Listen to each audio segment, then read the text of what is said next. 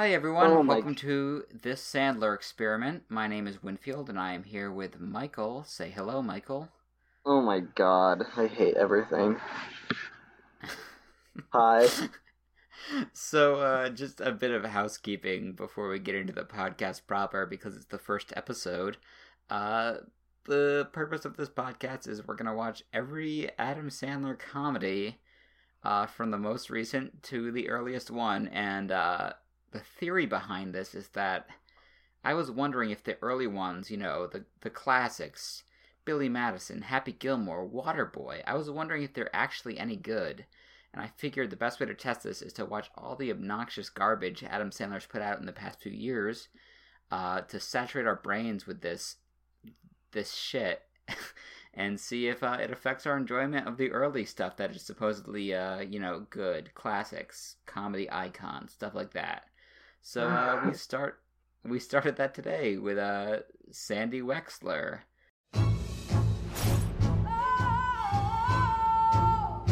Who is this girl? Excuse me, I'm Sandy Wexler. Don't we talk somewhere? I'm a talent manager. Michael, do you have any opening thoughts on Sandy Wexler? Was it a good film? Was it entertaining?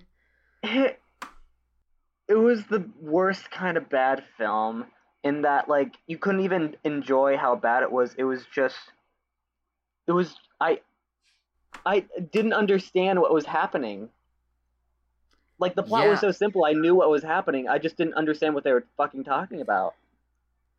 I think I laughed a grand total of 3 times in the movie, and I think you maybe laughed one fewer times than I did. Yeah, I only laughed twice. Yeah, there were 3 good moments for me in the movie. Wait, no, I laughed 3 times too. Oh yeah, that's right. We both laughed at the eagle. Right? Eagle. I laughed at the pole vault. You did laugh at the pole vault into the water. Did I laugh at that? No, you did not. Right. We both laughed at raccoon. The eagle, the raccoon, and then what was the third? I laughed at Rob Schneider coming out at the end? Right. That was my third laugh. Yeah, Rob Schneider. Okay. Yeah. So I guess we're sort of talking right now and things that people who haven't seen the movie would yeah.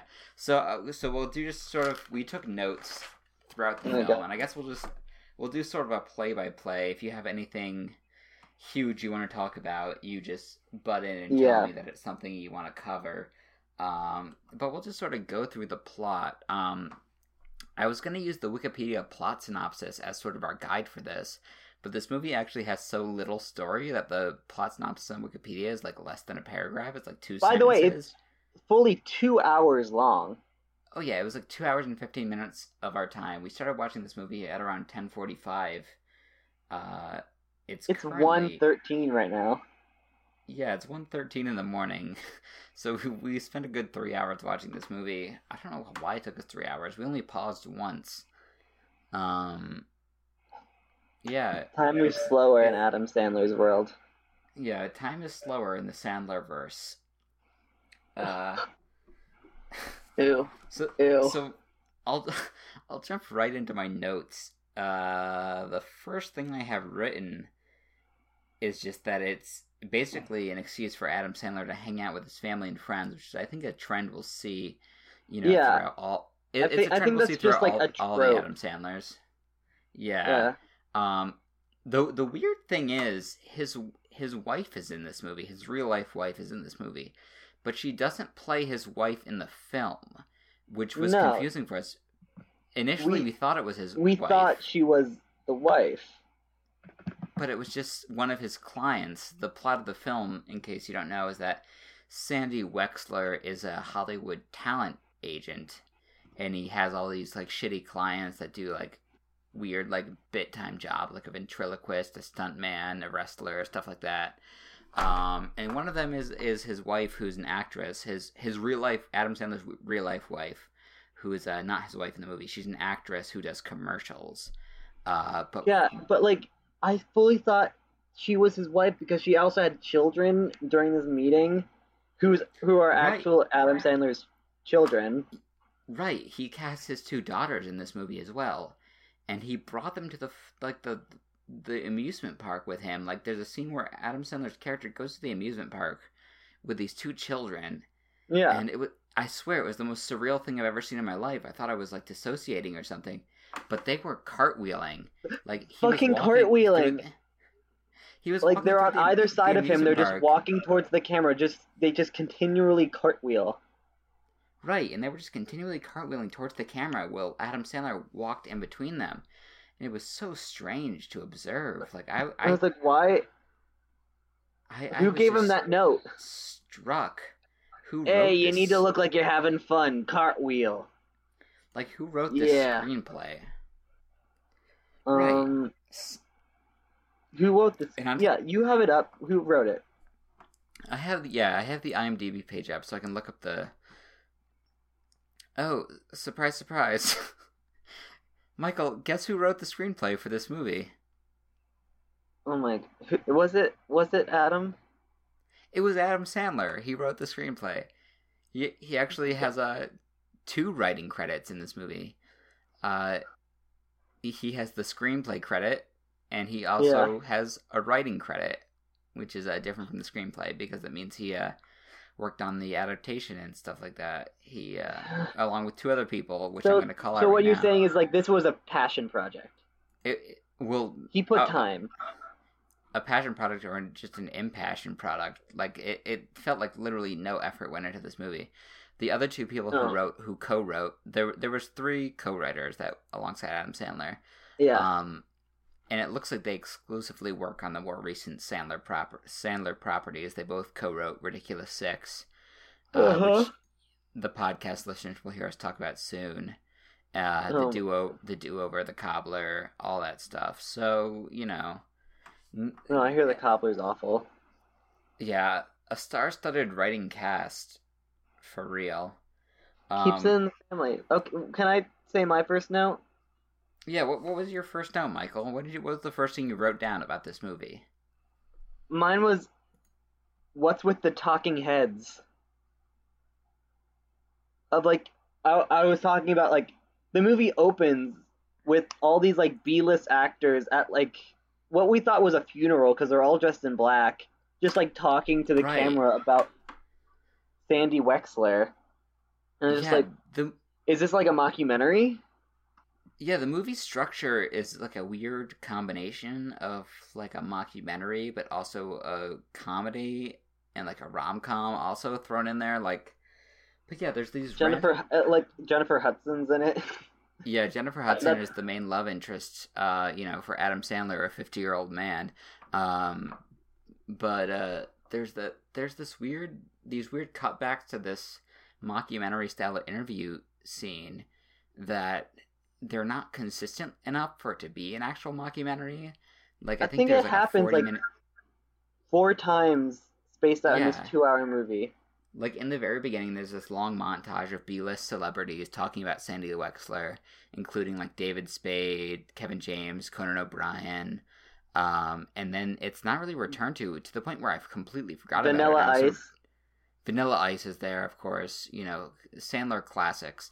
I completely forgot about it to the point that I was sort of taken aback when I returned to it, like, halfway through the movie. I completely forgot that was a factor in the plot. So that was really... That was sort of a bizarre thing. That was the first thing that jumped out at me. I want to talk about my 4th note, Michael, which regards Adam Sandler's performance itself. Mm-hmm. The 4th thing I wrote down, which couldn't have been more than 5 minutes into the movie, was I literally cannot understand Adam Sandler in this film. Okay, like during the talking head section, they said he was French. Like, I distinctly remember that he is French. They said he was a French agent. They did say that at one point. He is not doing a French accent in this movie. Not even close. Like, it was just like that voice that voice Adam Sandler always does when he's like, I want to be funny. So he does like it's like the Waterboy voice. Right.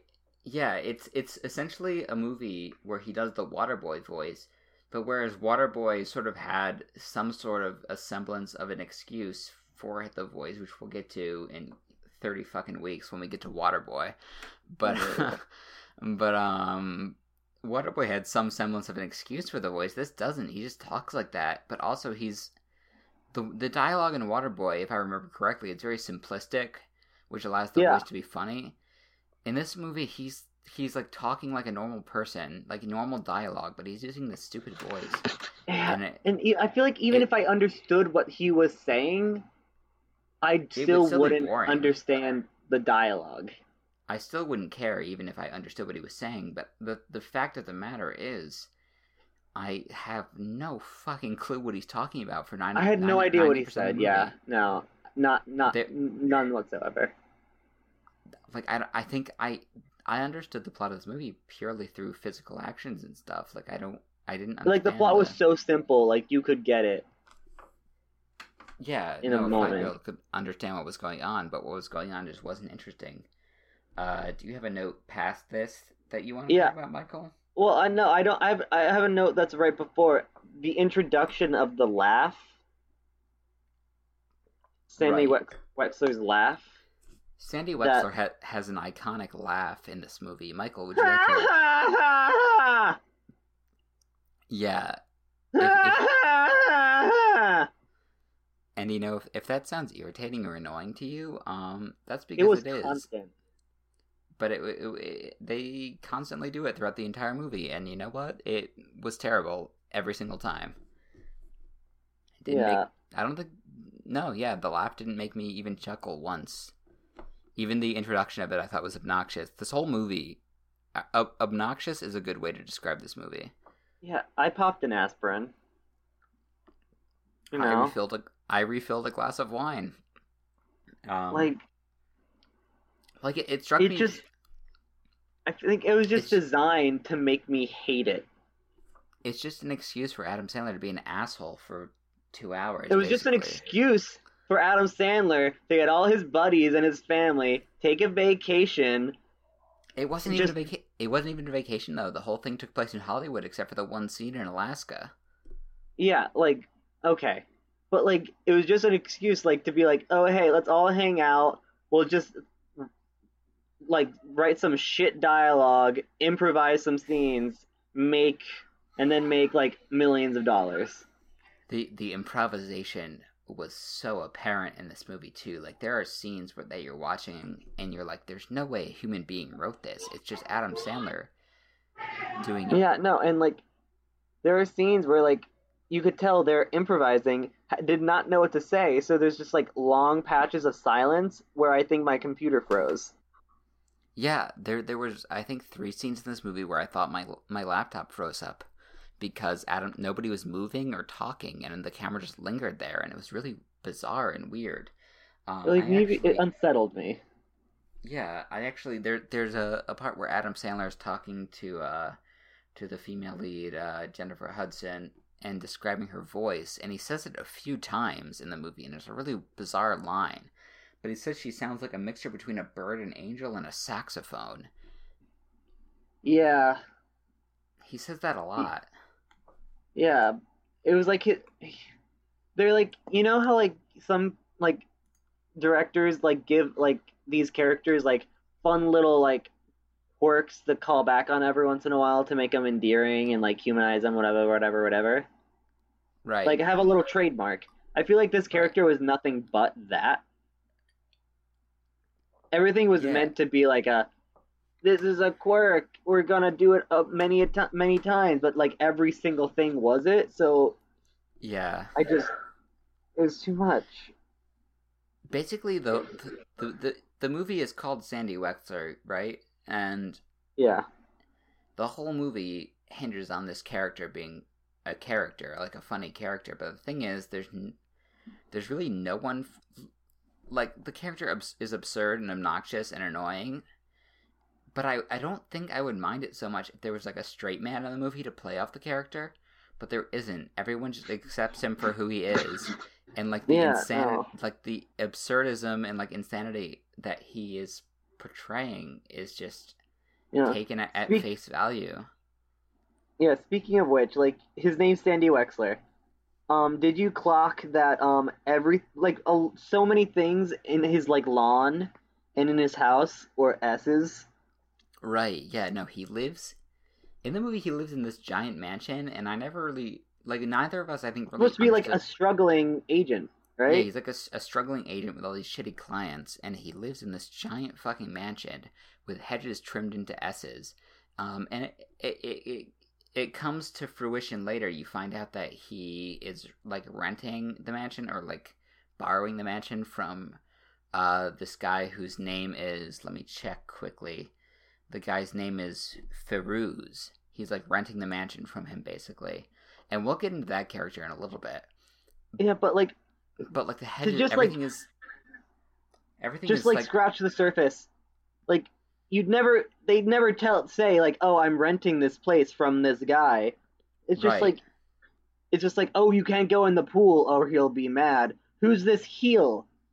Who's this guy who will get right. mad if you go in the pool? And that's explored a little bit later, not as much as I'd like. We'll get to that. Yeah. It was Yeah. one of the few things I actually enjoyed about the movie, which is, it makes me a depraved individual that I thought that was funny. But Yeah, speaking um of which, let's talk about the first laugh of the movie. the first oh yeah, the first time we laughed in this movie, it must have been what, probably 7 or 8 minutes in, when it's doing the montage of all his clients. Yeah. And good old Adam Sandler staple, Nick Swardson, Nick Swartzen, star. the guy who always gets hurt. Yeah, the guy who always gets hurt in every Adam Sandler movie. We'll be seeing a lot of him as we go backwards through all these films. Yeah. The star of Bucky Larson, Born to Be a Star. He had his own he had his own TV show on Comedy Central for a while. The Nick Swardson I'm sad show, you which know that. I watched a few episodes. It wasn't very good. I Oh. also listened to some of his stand up, also not very good. But yeah, Nick Swardson makes an appearance in this as Adam Sandler, Sandy Wexler's stuntman client, and provided the first laugh we got in the entire movie. Michael, do you want to explain that scene? So it's a classic like Evil Knievel type stuff. You like our boy, the stuntman is dressed in like I think it's like a red, white, and blue unitard thing. He's supposed to be. What was he doing? He was like on a like He was ziplining, he was ziplining over which some isn't like trailers. cars.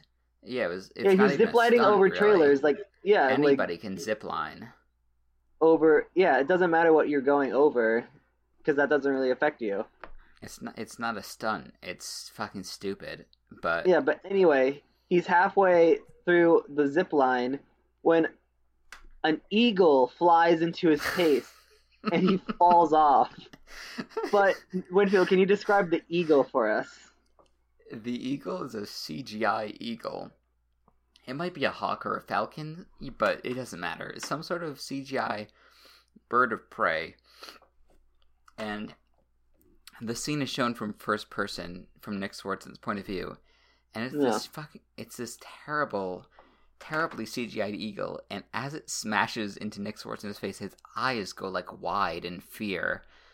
And it was just It's the worst CGI I've ever seen. It was so bad. It was so poorly animated. I told Michael in the movie that I was watching the first Lord of the Rings movie last night, and that movie is starting to show its age a little bit. The CGI in it does not look that fantastic anymore because it's almost 20 years old. This eagle, which is one of 2 instances of CGI in this entire movie, looks worse than anything in the original Lord of the Rings, a 20-year-old film. Yeah. But it was so fucking funny. We both lost our shit at this fucking eagle coming out of nowhere. It was so good. If I had to make a compilation of this movie, it would probably just be that eagle scene and like. Oh, you're fucking kidding me? No, the next laugh is the one that I think that's the crown jewel. We'll get there in a minute. We'll get to the next laugh in a minute. But yeah, this eagle was just like so poorly animated. It looked like a PlayStation 2 eagle with bright, wide cartoon eyes like bulging out of its sockets as it smashed into Nick Swardson on the zip line. and it was Oh, so definitely. absurd. It was actually funny. I will give the writers credit for that. I saw some sort of accent coming, but I didn't think it would be that, and I thought that was pretty funny. So some small credit to that. But when you're crediting someone on 3 jokes out of a 200 or a 2-hour movie, there's some problems there. So I had written down that we finally get to plot in like the 13-minute mark. Right. Which is not what you want. I don't see. I thought I had written down that we got to plot 14 minutes in, but I don't actually have it written down. I think we just talked about it. Yeah. But like entering the plot, the scene that we entered plot, it's the scene where Adam Sandler with these 2 random little girls doing cartwheels at an amusement park, and then he sees Jennifer Hudson in a fucking duck costume. The most degrading thing I've ever seen from an Oscar winner.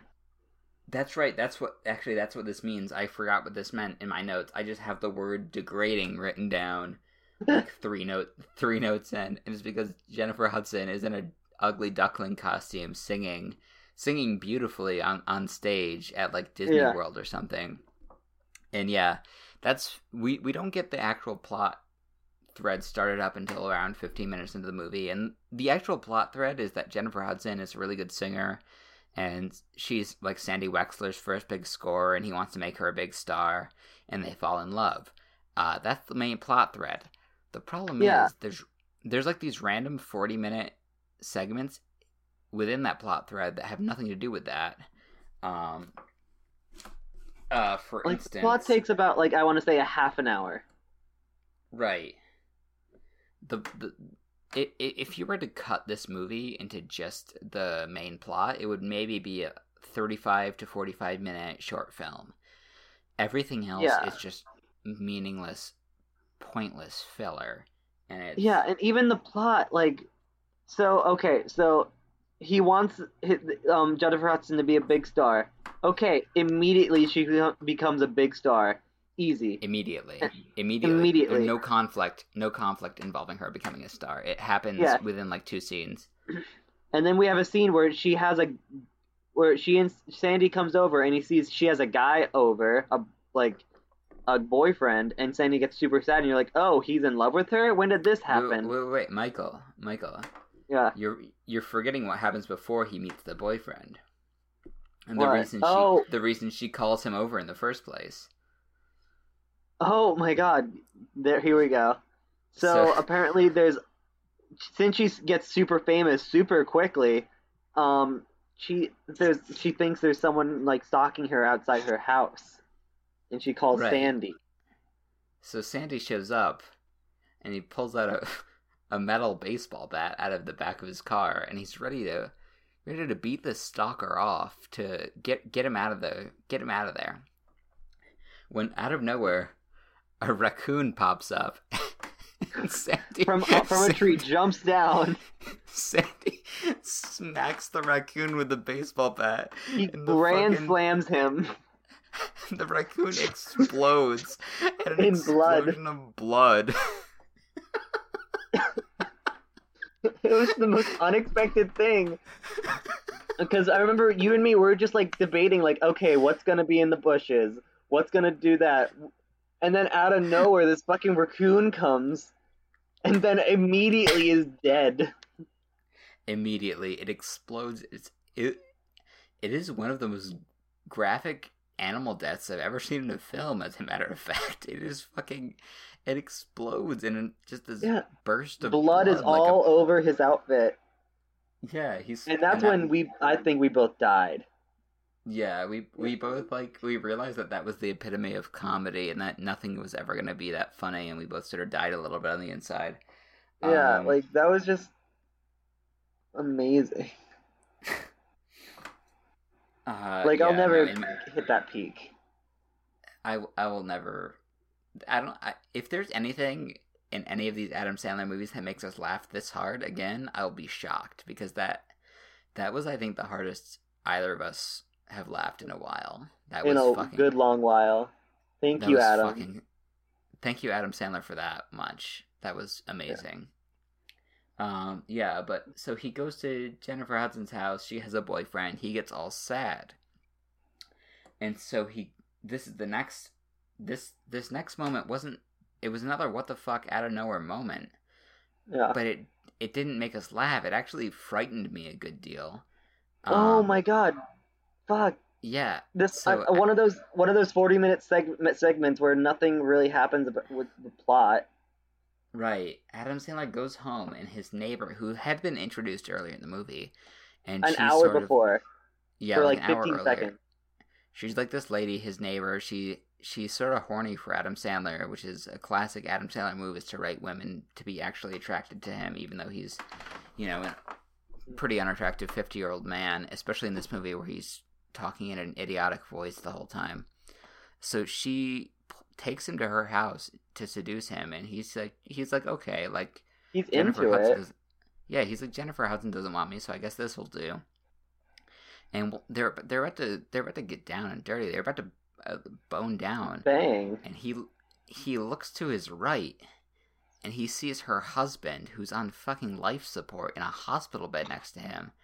And it's the scariest moment I've ever experienced in a film. And like, I love... The budget went for this makeup. I love horror movies. Death. I've seen a lot of horror movies. This literally, like, my heart skipped a beat when it cut to this guy. It was like something out of Twin Peaks. It was surreal. It cuts to this, like, ghastly pale man on a hospital mattress just staring at Adam Sandler, like, locking eyes with him. And it's really scary. Was that the moment when we were talking about, like, this was like an hour in the movie, right? It was about an hour into the movie, yeah. Yeah. Wasn't that when we were talking about, like, I really hope that this horrible wanting to be comedy just like goes a full 180 and becomes like a graphic horror movie out of nowhere. We started talking about that during the raccoon scene before the raccoon popped out. You were saying that while there was rustling in the bushes and stuff, you wanted like Jason or Michael Myers to pop out and start killing people. Like, I feel like if that had happened, this movie would be in my top 5 movies. That would be amazing. That would have saved the movie, to be quite frank. But like, okay, you have this like super mediocre comedy. You're just watching it, and you're so bored, and then suddenly people start dying and freaking out. That would be amazing. I would be like, thank you, Adam, but no. Yeah, that didn't happen, did it? But yeah, no. So we get this horrifying moment, which, if I can find a link of it, I will link it in like the description of this podcast so that people can go and watch it. You can look it up on Netflix. Well, I don't want to make them scrub through a 2-hour movie to find this one scene. If I can find it isolated, that'd be much better. But yeah, after that, Jennifer Hudson, she's a big star now, and her boyfriend has convinced Sandy Wexler that, she doesn't need him. He's like a B-rate agent. She needs like someone better. So he drops her. Yeah. And then it randomly cuts to this subplot, like maybe an hour and 20 minutes into the movie, where he's now the manager for a wrestler played by Terry Crews. Terry Crews, yeah. It's like this random consistently one of the best parts of an Adam subplot. Sandler movie, in my opinion. Right. No, Terry Crews was actually hilarious in this. He didn't make me laugh really. No, but I enjoyed watching him. He was an enjoyable part of the movie. He was a breath of fresh air in this pile of dog shit. But this wrestling subplot, which could have been an entirely different movie, came out of fucking nowhere more than halfway through the movie. And basically what it is that Adam Sandler is Terry Crews' agent, and he's a wrestler that's picking up steam, like getting popular. Mm-hmm. But he has a match coming up that he has to throw to this Japanese wrestler who's dressed as a sumo wrestler, who has to sit on his face with his big sumo butt, which they milk that joke. We get for like a lot of minutes. Great shots of it. A lot of gratuitous fucking man butts that I got to observe tonight. Mm-hmm. And this is the point in the movie where I just have a note written in my notebook, all caps, taking up 3 lines. Each letter is like 3 lines tall, like taking up a lot of space in the notebook. I just wrote, "What the fuck is happening?" Because at this point, I had no idea. neither of us had a fucking clue what was going on.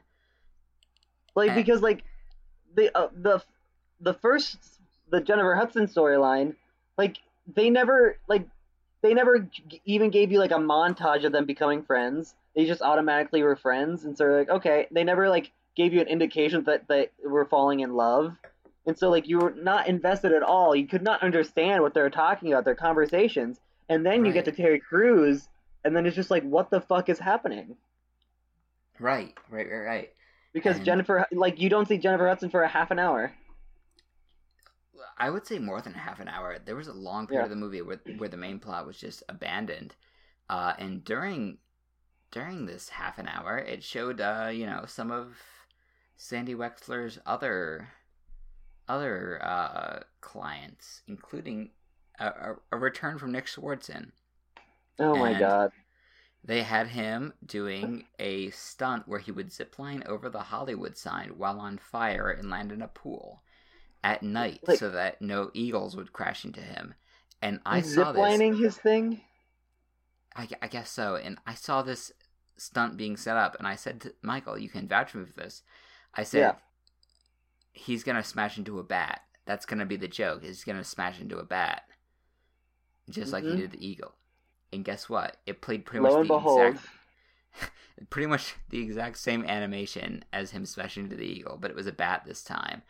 And he was on fire, so when he fell, he landed on the Hollywood sign and lit it ablaze in a hilarious act of comedy, which marks the beginning of the downfall of Sandy Wexler as all his clients start abandoning him. Nick Swardson because of the third-degree burns, Terry Crews because he's not being respected as a wrestler, his real-life wife because she's doing, commercials for, like, vaginal discharge when she thought it was a coffee commercial. Yeah, he told her she was doing coffee commercials, but she was really doing vaginal discharge commercials. Yeah, so, like, everyone drops him. Everyone drops him except for, Kevin James. Kevin James, the ventriloquist. We haven't talked much about Kevin James's character yet. He's a ventriloquist who like weirdly loves his dolls and like treats them like real people. If anyone has seen the Dan Schneider original sitcom on Nickelodeon, the good old classic Victorious, he's basically the nerdy character from that who treats his puppet like a real person. That's like the thing throughout the whole movie is he's like he takes his puppets everywhere. And he's Sandy Wexler's last client. And Sandy Wexler gets down on his knees and prays for a miracle that will make his client successful. Yeah, and then he prays, and then we cut to an apartment we've never been in, because there's only like 5 sets in this movie, so when you get to a new set, it's jarring. Yeah, the sets in this movie are like Sandy Wexler's house, which is probably Adam Sandler's real life house, and like a couple of Hollywood studios and like one other house. Yeah, so we get to this new apartment we've never been into, and it's like a silent moment where you see this guy dressed up as a clown crying, and he's writing a note, and I'm like, and I say to Winfield, like, is he gonna kill himself? Are we gonna watch a clown kill himself? And Winfield was like, no. Yeah, and then lo and behold, I said no. This is an Adam Sandler movie. That wouldn't happen. That's too dark. Yeah, no. Lo and behold, we see a clown hang himself, struggle on the noose, and then suddenly fall limp. He also hung his puppets as a little poetic irony or something. And so then that's the miracle. Because he was a ventriloquist that had the big gig. He was the world's top ventriloquist, so Kevin James gets the gig. Yeah, but like, there's a great scene where they need to negotiate Kevin James's contract, in which randomly, and they never mention this again, Sandy Wexler gets a stroke. Right, it was either a stroke or a heart attack. Adam Sandler did made a big show of something happening to himself, something random. He keels over, he can't really talk, and Kevin James, being the ventriloquist he is, sticks his hand out the back of Sandy Wexler's shirt and starts talking out of his mouth like a ventriloquist, which doesn't work. It doesn't work that way. You can't control someone's mouth through their back. That's not how that works. It's called movie magic, Winfield. Movie magic. And I think that was the time I said flat out to Michael, I just said out loud, this is fucking offensive. That was pretty bad.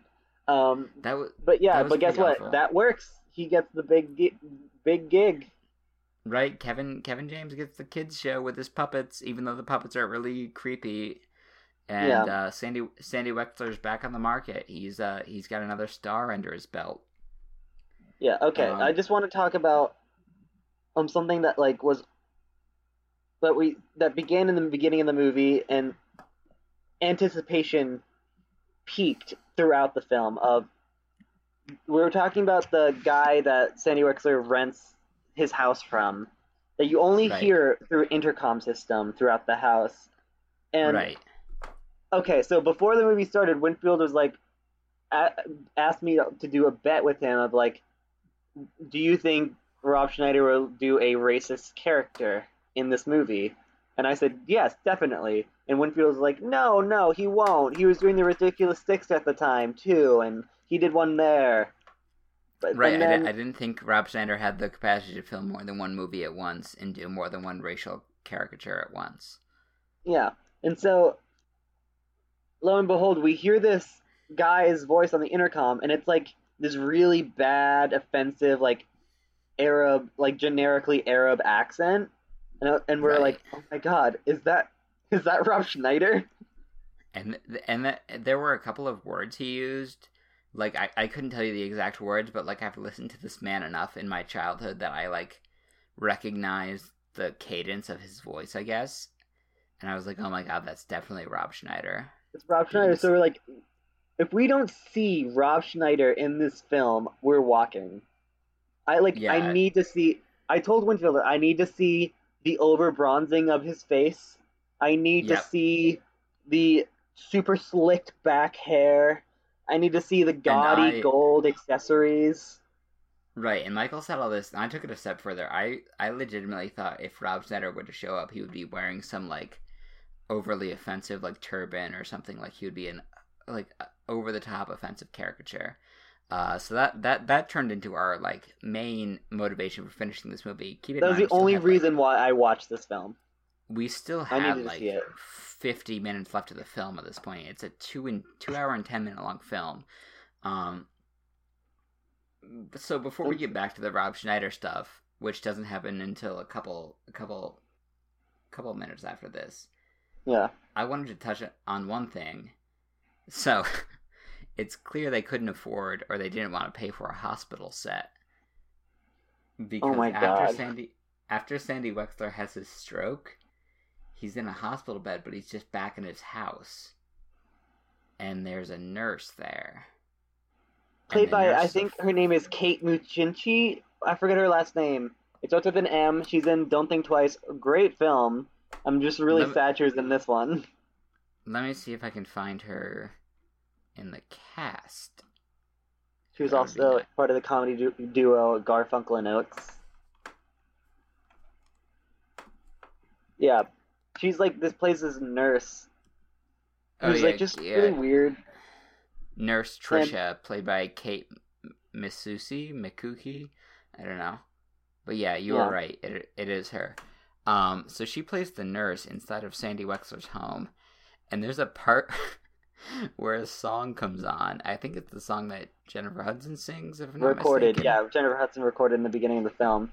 And it's this supposed to be this super poignant moment, because Sandy's super sad that she's not with him, and he's crying listening to this It song. Randomly cuts to a wide shot of the whole room, and the nurse is just dancing around and lip syncing to this film.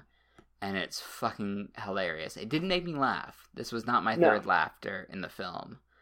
But we were talking about before the wide shot, we were talking about, is this supposed to be a fucking poignant moment? I don't want to know the person who cried during this. Because someone did. I did write that in my notes that the nurse lip syncing was funny, but I didn't laugh at it. It was funny, but it was the level the film should have been on at its worst parts, but that was like one of the highlights.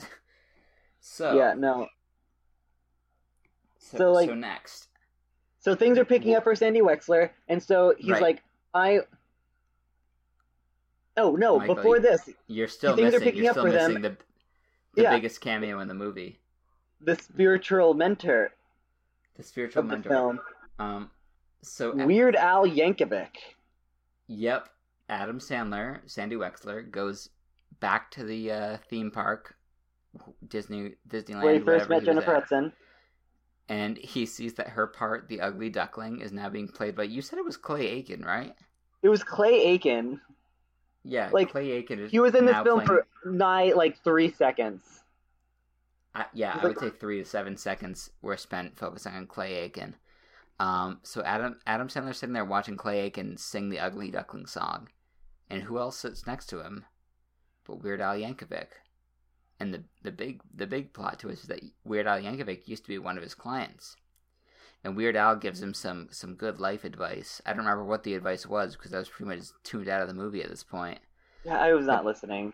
I just remember shouting that Weird Al's a fucking sellout and shouldn't have appeared in this film.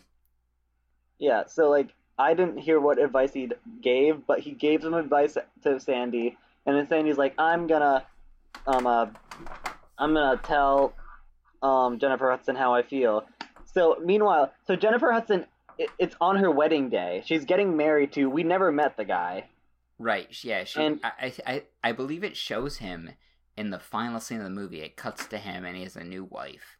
And it's like it literally says it's a good thing she didn't marry that guy, but that was never communicated in the movie. She just says she has a fiance and that she's moving to Seattle to be with him, but it never shows us a reason that she shouldn't be with him. Like, for all we know, this could be a happy marriage. In her wedding dress, she's full on in her wedding dress. She's going to the wedding. She gets in the limo, and they start driving. And she's like, "Oh, you went the wrong way." And then you hear this super generic, offensive Arab accent, and I started freaking out at this point. I was like, "Oh my god, is this when we're finally going to get to see Rob Schneider? Is Rob Schneider going to show up at this point doing his Is he going to be in brown face accent?"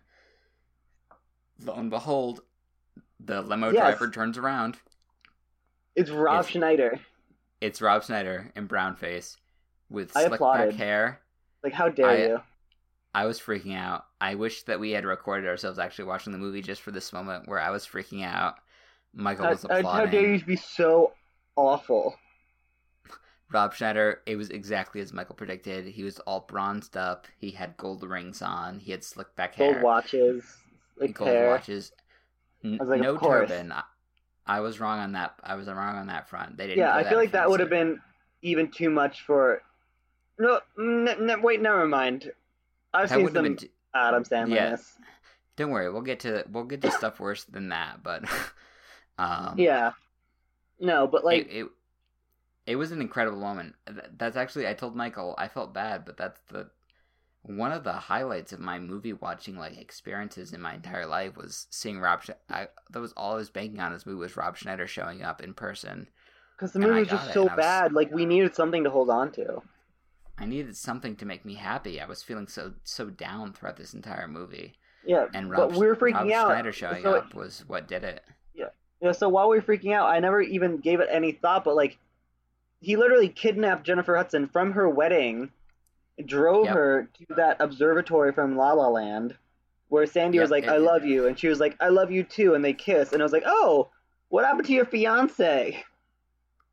Yeah. You're in your wedding dress as you kiss this man. You fine with that? It was the exact same observatory from La La Land. I don't know which was filmed first. I don't know who ripped off who. I'd like to think that, La La Land didn't rip off Sandy Wexler, because that would be fucking stupid. But, they show up at this observatory, and they get married right then and there by Kevin James with his priest and rabbi ventriloquist dummies. And then we find out that because puppets can't actually marry anyone, that didn't count. So the mockumentary style stuff that's been popping up throughout the movie is actually from their real wedding 20 years down the line. And Adam Sandler comes out at this wedding at the very end. This is the last scene of the movie. and he starts to sing, and the last probably 5 to 7 minutes of this movie are a musical Adam number. Singing while everyone dancing. What song was he singing? I completely. I can. 1 second. I've already blocked it out of my mind. It's only been an hour since we watched it, but I've already censored that part of the movie out of my mind. Wait, I'm gonna play it. Don't play it into your mic because I don't want to get copyright struck. But oh, true. Ugh. Oh well. It was just a weird song. But to be honest, Winfield, did you notice me not talking as much during this part of the movie? Well, we were both fucking done at that point. I fully fell asleep. Let me tell you. You fell asleep at the end of the movie? The last 7 minutes. I was asleep at the end of the movie. Yeah, I was nodding in and out. I was done. I'm trying to scroll through to see if I can find the soundtrack or something on IMDb. So let me just look up Sandy. Yeah. Well, my main problem about this movie, because there are some movies that are just so bad, it's great to watch, because you're like, oh my god, this is so bad, but this is like trying so hard not to be bad, or not even that, but it was just like, I can't even enjoy it being so bad, because it's just blah bad. It was so blah. You watched Max Magician with me, and that's a fucking amazing movie to watch because it's hilarious. Like, it's so bad, it's so incompetent that it's funny. But this was lazy. Like, you could feel the laziness and the, like, sloppiness in it. And it was just, like, one note, I was bored. It was like, you know how, like, every Judd Apatow movie, like, goes on for, like, a half an hour too long? Right. It was, like, fully that half an hour for, like, 2 hours. But, like, even worse because it's Adam Sandler. This movie could have been a 30-minute short or, like, a 5-minute sketch, but it was a 2-hour-long movie. The song, by the way, I have the soundtrack list up right now, was There's No Business Like Show Business.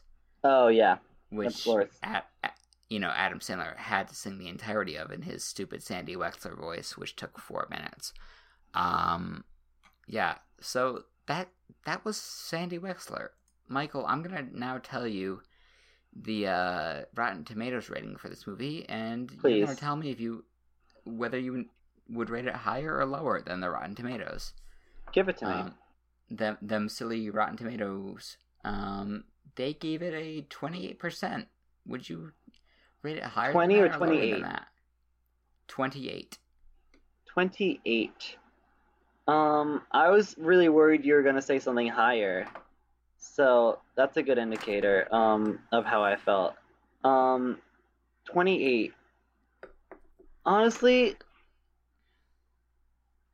I'd rank it lower. Like, give it at least the low 20s. I would say at least 10% lower. I would say 18. 18 is what I would give it. Like, because technically, on a technical level, it's competent. Like, is it? It was the camera work. Like, I'm not going to talk about the fucking camera work in a fucking Adam Sandler movie. But the camera work was boring and generic, but it wasn't sloppy. I wouldn't say. Like, I didn't notice any production. Like, I wasn't seeing fucking boom mics in the shot or anything like that, or like extras running around like idiots in the background. Like, the camera work itself was not good, but it wasn't bad. But so, like, I wouldn't say it's like an 8%, but I would say 18% is where I would put it, because it's just so poorly written, so poorly acted. Like, it's so degrading for everyone involved. Like, yeah, I lost a smidgen to a big smidgen of respect for everyone in that movie. Yeah, I have to say there's people in this movie whose my respect will never come back for. Just like looking over the cast, like Lorne Michaels was in it for no reason. Jennifer Hudson, of course, the romantic interest for no reason. Like Terry Crews, I didn't lose any respect for Terry Crews. No, he just commits so much. He owns even it. When it's awful, yeah, he owns it. There was this one scene where Adam Sandler was like monologuing or talking to someone, and it was like supposed to be semi-serious. It was like a close-up on Adam Sandler's face. You could just see Terry Crews making these stupid faces in the background. It was so fucking funny because Terry Crews, is so clear, didn't give a fuck. Okay, more than just Adam Sandler's daughters were in this, by the way. I'm looking at the cast list now. We have Adam Sandler.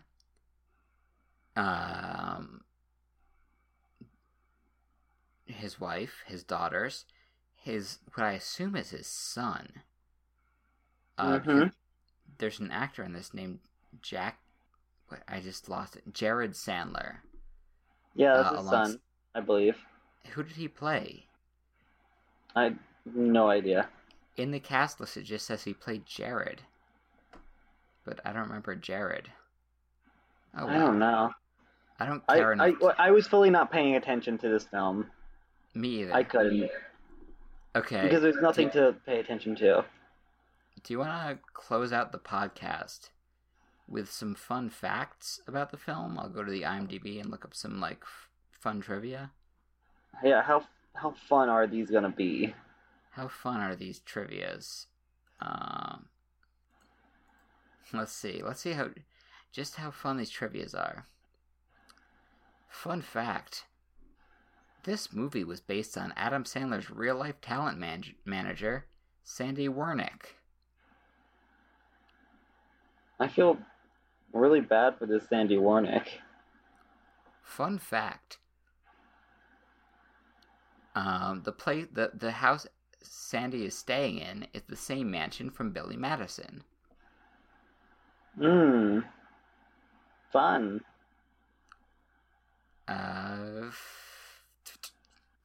Fun fact. This film marks the 6th collaboration of Adam Sandler and Terry Crews. And you know what? He's rocked them all. He has.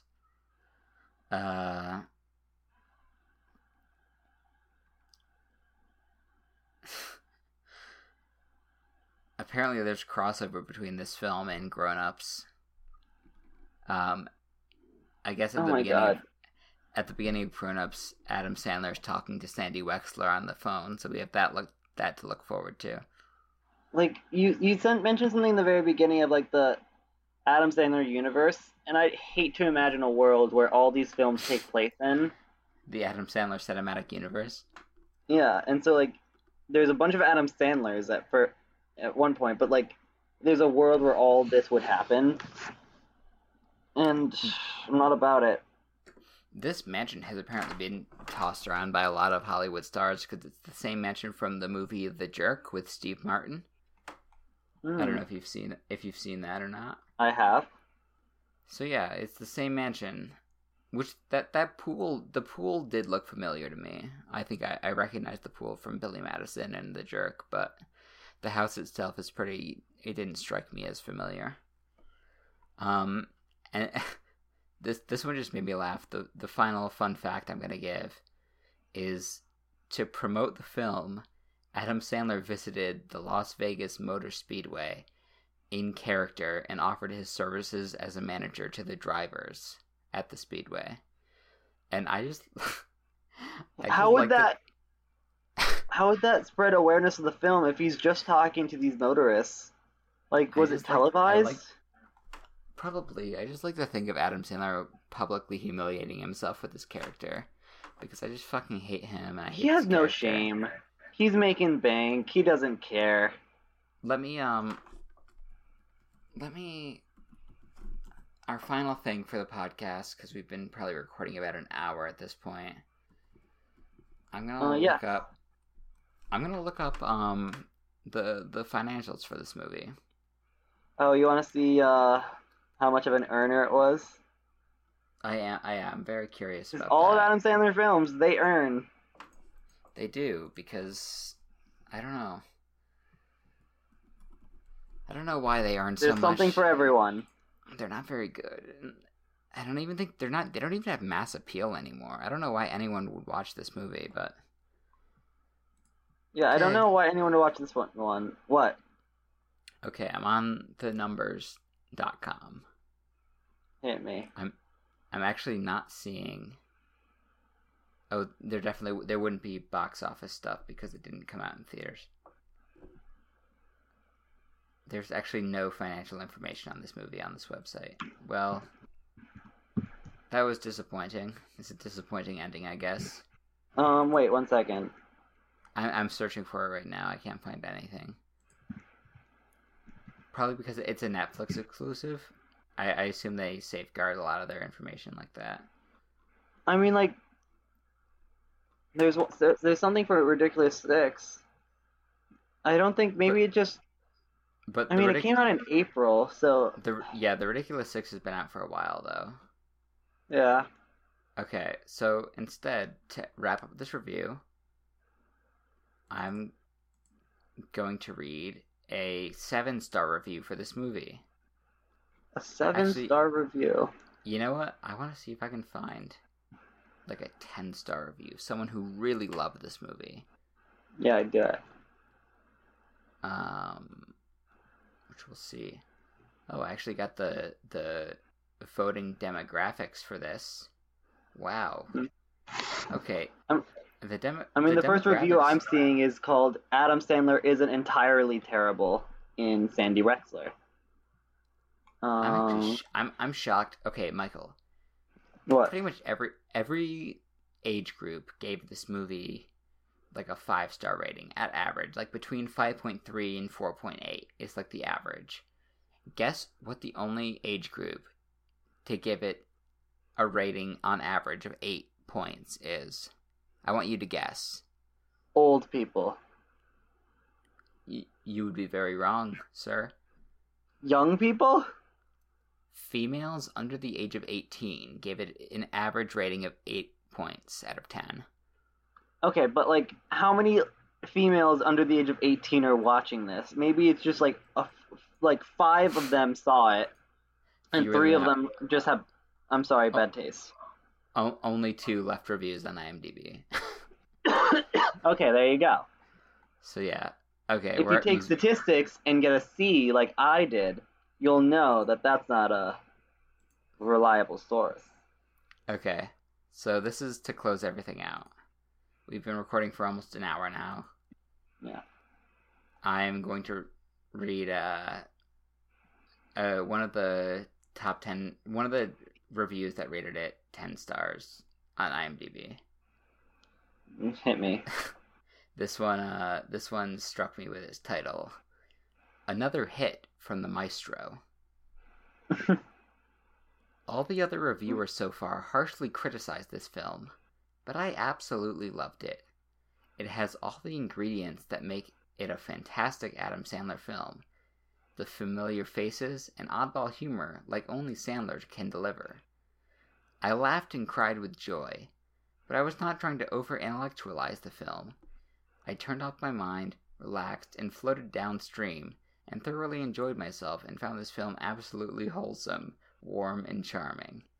Granted, it's no Citizen Kane, which, by the way, I've seen, as I could care less about Hollywood art, but it did what it's supposed to do, allow no one to escape the harsh reality and stress of everyday life, and just have some good clean fun, and laugh, laugh, laugh.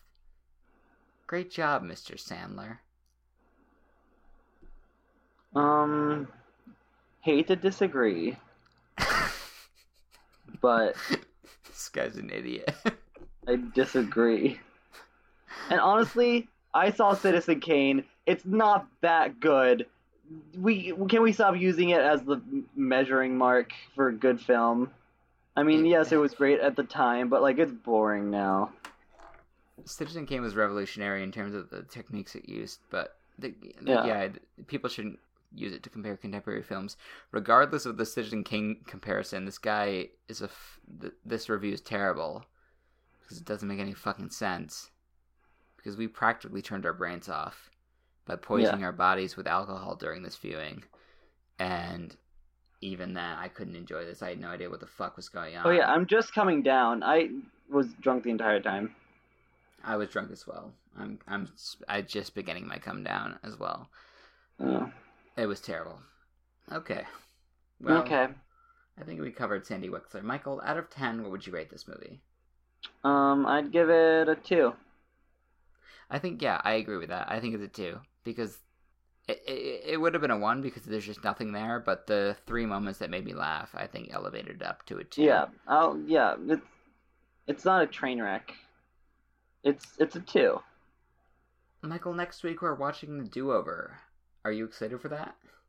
Well, I've heard I know some people who've liked it.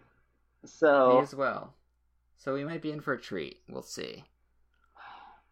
like, already this film already shattered my expectations for this whole thing. Right, Because I I know. was expecting just a bunch of like hilariously awful films, and this just was worse than I could No, ever. no, you have a lot. You have a lot of unsettling surprises in store for you. Mm-hmm. So next week we'll be watching The Do-Over. If you want to contact the podcast, you can find us at thesandlerexperiment@gmail.com. Please check us out on Did you make a SoundCloud. Gmail? I did.